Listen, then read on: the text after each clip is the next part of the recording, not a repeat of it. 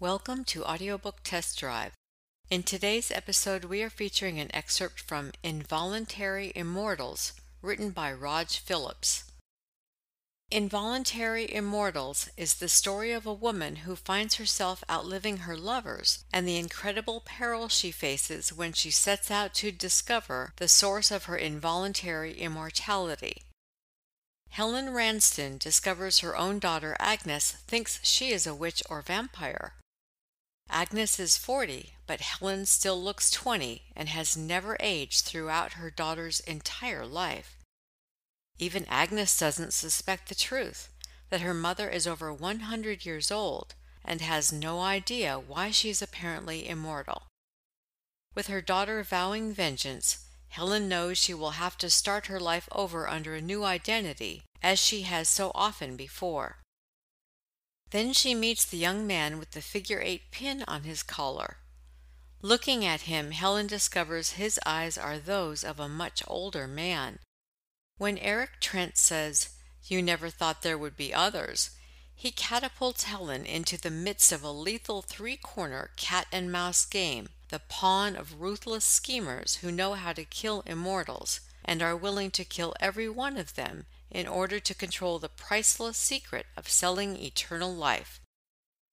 Can Helen keep her immortality, or will she lose it, and her life along with it? And now for your listening pleasure, an excerpt from Involuntary Immortals. Chapter 1. Helen Ranston smiled sadly to herself while she sat waiting for her husband to die. When I met him, he was alive and young, she thought.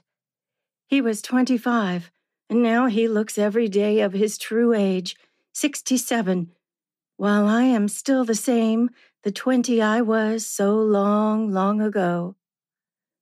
What could it mean? Without turning her head, she was aware of the presence of her daughter Agnes at her shoulder. Hating the mother who had borne her, who remained a vibrant, youthful 20 in every respect except years, while Agnes was growing old at 40.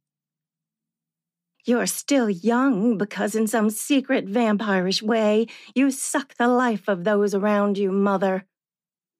That thought, in Agnes's hate-filled voice, spoke in Helen's mind as if it had spoken in actuality so many times these past few years. So much vitriol in that one word, mother. A word that should mean so much, and with all the meaning curdled into hate and jealousy. The jealousy of a woman growing old for a woman who never seemed to grow old at all.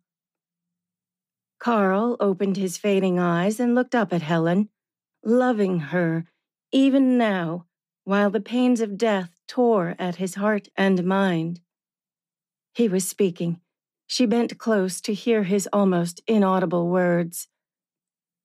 "I've been a very lucky man," he was saying, his lips trembling with effort. "The bloom of youth has never left you, Helen. I pray to God that it never will." "It's your love for me that has kept it so," she soothed him, "and something strange that makes me afraid." "I know," he said. "I've often wondered about it myself. But I say now that you should not fear it, whatever it may be. Nothing but good can ever come of it. Some day you will know what it is." His strong face contorted in a spasm of pain. He dropped back on the pillow. Helen touched his forehead gently with the palm of her hand and knew he was gone. She bit her lip and turned away, feeling something depart from her heart that left it vacant. "He's gone," Agnes's shuddering whisper held disbelief. "He's gone."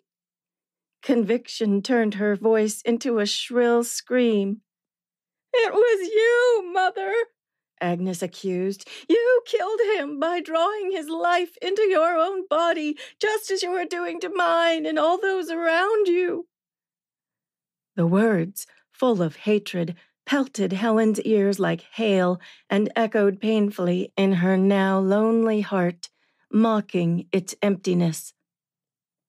There was nothing she could say to comfort her deluded daughter, nothing she could do. She didn't know. Agnes could be right. Maybe Helen did drain the life from those around her in some unknown way to preserve her youth. Maybe I did. It was her own despairing thoughts accusing her now. Maybe I do. She moved into the outer room. As she stepped through the door, waiting relatives drew away from her. A wide-eyed youth hid behind his mother's skirt, peeking at her with an owlish stare. He was Carl's nephew, and he believed her to be a witch or a vampire because she was still 20, after 40 years as Carl's wife. "If they knew how old you really are." Her thoughts were torturing her again. She had lied when she married Carl. How could she tell him she was over 100 even then? She had told Carl once, and he hadn't believed her, had laughed as if it were an absurd joke.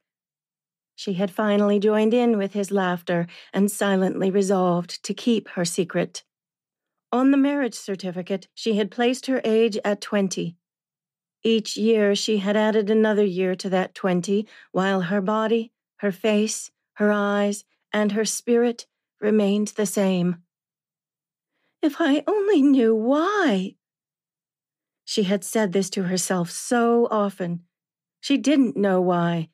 She had never been any different than her own sisters and brothers, except that they had grown up, grown old, and died long ago, while she had just grown up and stopped changing. She didn't know why, and she would have to move on now, on into a lonely world, and change her name again, and say she was 20, and look lovingly into the admiring eyes of some male whose great-grandfather had been in diapers when Helen was already mature. It would all have to be done over again. There was nothing else in life for her except to love and marry and raise children, who would all too soon look older and feel older than she. What had the poet said? If you can see your life work broken and stoop and build it up again with worn-out tools. She smiled tremulously at the nephew. Timidly he smiled back, then buried his tear-stained face in his mother's skirt. Wordlessly, she continued across the room, past the silent statues of mourning people, and climbed the stairs that led to the second floor of what had been her home for so long. The carpeted hall muffled her footsteps. The hoarse crying of her nephew downstairs followed her to her room.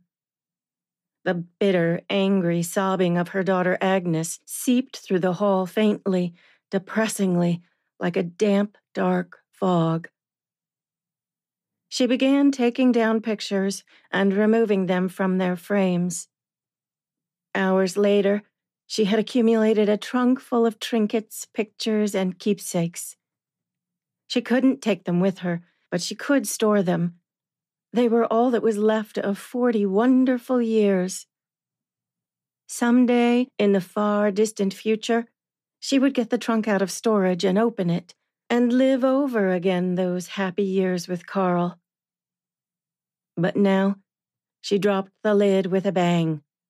In her mind, that action symbolized the closing of the door to the past. She could not close the door to the future, as Carl had done, nor could she guess how long or how short that future might extend. Another century? 1,000 years? 1,000,000?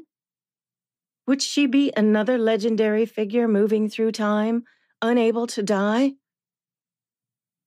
She slipped the trunk key in the lock and turned it. The click of the lock brought the first sign of emotion to her smooth, beautiful face. She almost gave way to the grief she had been holding in. Almost. In the back of the closet, she unearthed 3 traveling cases.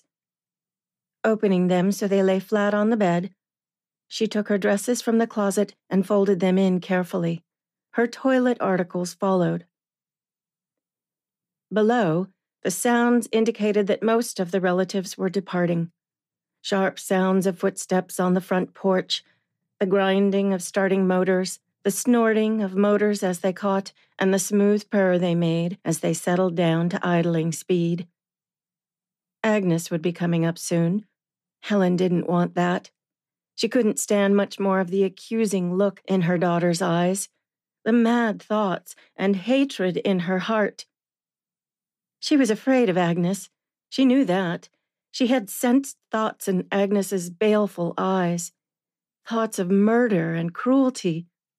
She didn't want to be alone with her in the same house. Her fingers were nervous as she locked the last suitcase and slipped the keys in her handbag. She wished fervently that the halls weren't carpeted, that she could hear approaching footsteps. Agnes might this very minute be standing outside her door, waiting for her to come out, or perhaps waiting for the courage to open the door and face her mother with the gun Carl always kept in his desk. There was the window. Helen could climb through the window and step to the branch of the tree just outside.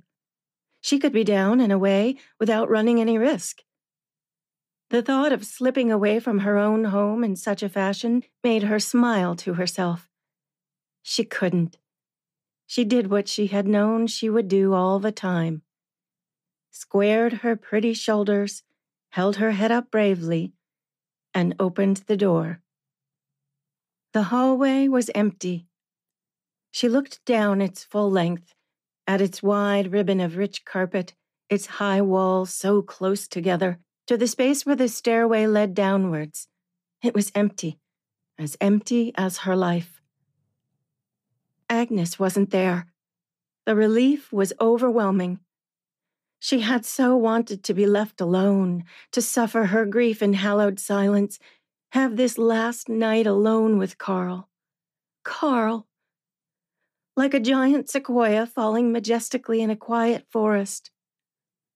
Like the surface of a deep stream rippling from currents below. She bowed her head and wept. The soft sounds of her weeping drifted in the empty hall like the sad, sweet cry of the mourning dove at daybreak, when all other sounds are still. Her smoothly rounded shoulders shook under the loose white blouse she wore. Her soft hands, with their long, skilled fingers, hid her face. Alone, she mourned for her husband and let the salt tears of her grief dampen her cheeks and her hands. Gradually, peace came. She dried her eyes with a wisp of lace handkerchief and stole softly down the hall, down the stairs, across the darkened living room to Carl's room. For a long time she stood beside Carl's bed and looked down at him. Then she left, closing the door softly behind her. As the door closed, one of the heavy drapes at the window stirred. A hidden hand pulled it aside. Agnes stepped out. Her face was etched with lines of suffering, her fingers clenched and unclenched slowly. She approached the bedside of her dead father. Then she dropped to her knees and buried her head in her arms. "Dad," she sobbed, "Dad, I solemnly swear by all I hold sacred, I will live to make a year of her life miserable for every year of your life and mine she has stolen. I'll follow her wherever she goes. In the end, I will see her dead. I'll make her pay. I swear it, Dad." Her voice dropped to a hoarse whisper. I swear it. We hope you enjoyed listening to this excerpt from Involuntary Immortals. If you would like to hear the entire audiobook, it can be purchased at Amazon.com, Audible.com, and iTunes.com.